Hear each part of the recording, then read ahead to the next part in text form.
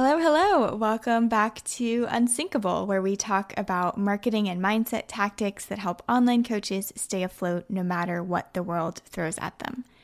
So today, as promised, we are going to talk about how to nurture your email list.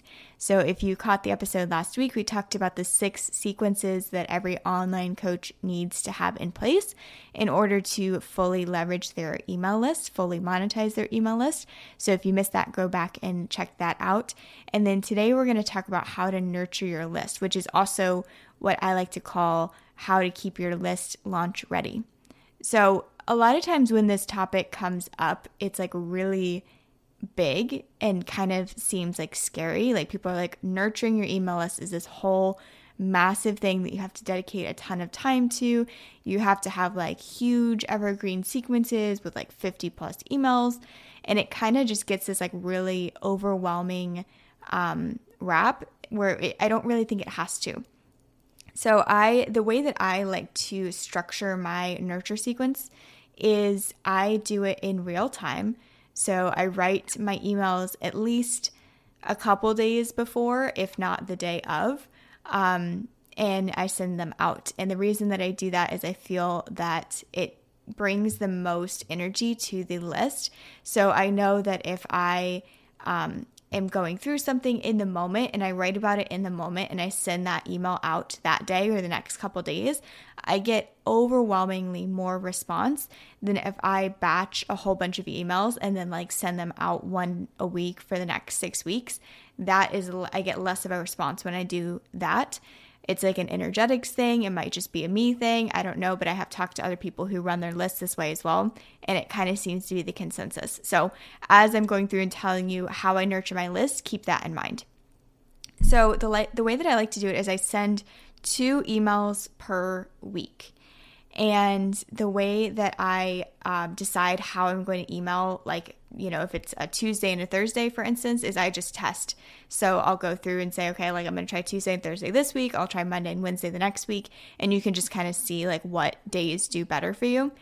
The first email of the week, I like to send to an external piece of content. So if you are on my list, you know that when Unsinkable episodes drop on Tuesday, I send out an email that says, hey, there's a new episode. Click here and it takes you to a landing page that's brittanybailey.com/podcast, and it has all the different ways that you can listen to the podcast. So every single week I send that out. The second email that I recommend sending out is an email that is more story content based and has a very soft call to action to the next step in your offer or to something that is evergreen, like a webinar or something like that. So if you have a podcast, if you have a show that you do on Facebook, or even if you've been interviewed on somebody else's podcast, let's say you send that out on a Tuesday and then on Thursday, that's something that's more story content based. So for instance, that might be something where like you're at Target. Ali Bajurk did this really well. There was she was at Target and she was like going by this end cap and it had a whole bunch of stuff. I think it was for s'mores. This is a while ago that I saw this, but I thought it was a really great example. There's like an end cap at the end of the aisle and it had all these different things that you would need for s'mores. So it wasn't just like the graham crackers, it was like everything. And so she was like, this is a great example of the offer suites that I talk about in my program.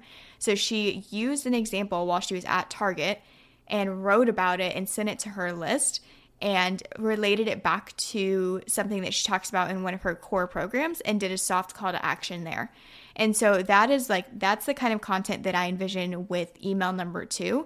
So basically the reason that you're doing these 2 kinds of emails is in your first email, in your podcast or story or content-based email, you're training your subscribers to click on the links in your email.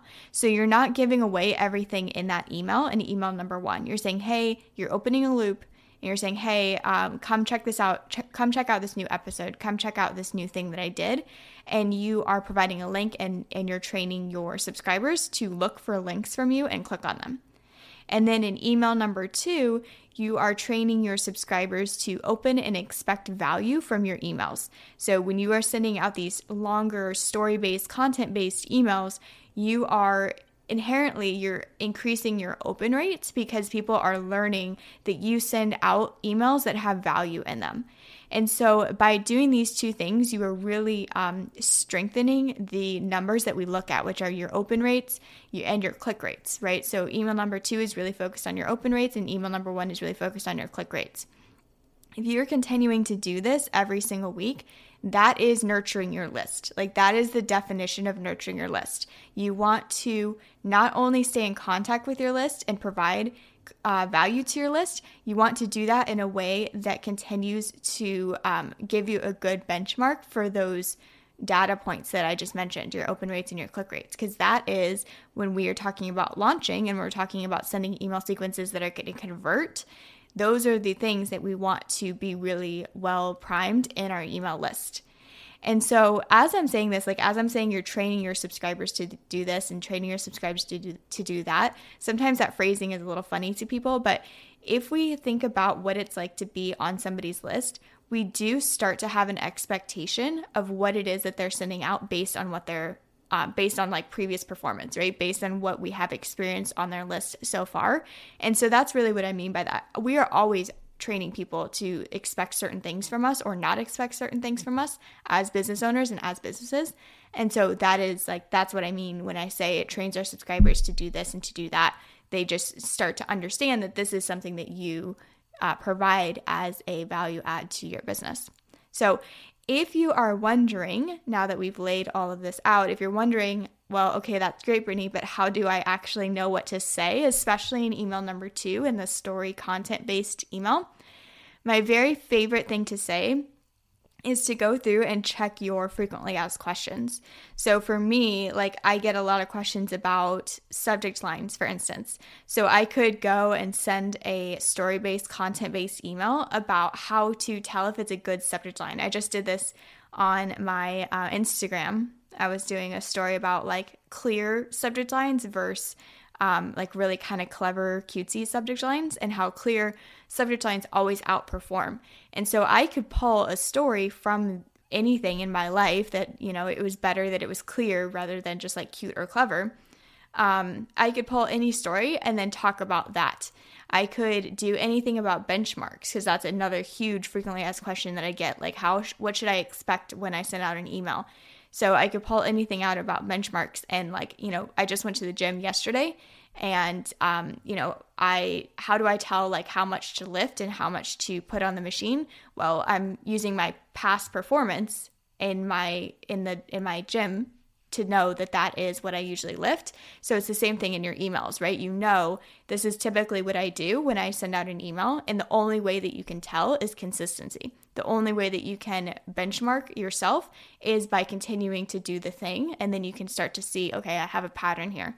So I could link those two things together, right? That was just off the top of my head. Might not be the most great example, but you could link those two things together, right? So as you are starting to figure out like what is a good thing to email my list, always look back to what is your customer asking? What is your customer asking you? What is your customer asking themselves? What is your customer asking your team or their team? What is your customer asking Google? What are they asking YouTube, right? Just figure out what your customer is looking for and say that, and you're always going to be providing value to them. It's really as simple as that and as complicated as that, because of course, once you answer the basic questions, you got to go deeper. But that's the goal. We want to be an answer to our customers' questions. We want to be the solution to their problems. And if we can do that and consistently show up in that way, then we are going to have success not only in our email marketing, but in our overall business as a whole. So hopefully this was helpful for you as you are now building on a foundation of your email sequences that are hopefully in place now. If you haven't gotten a chance to do that, go to swipesthatsell.com. I have all of the foundational email sequences that you need in order to monetize your list. All the swipe files are there for you, so check that out if you haven't already. And then you have a foundation to build on and continue to nurture your list. All right, guys, thanks so much. I hope you're having a great day whenever you're listening to this, and we'll talk soon.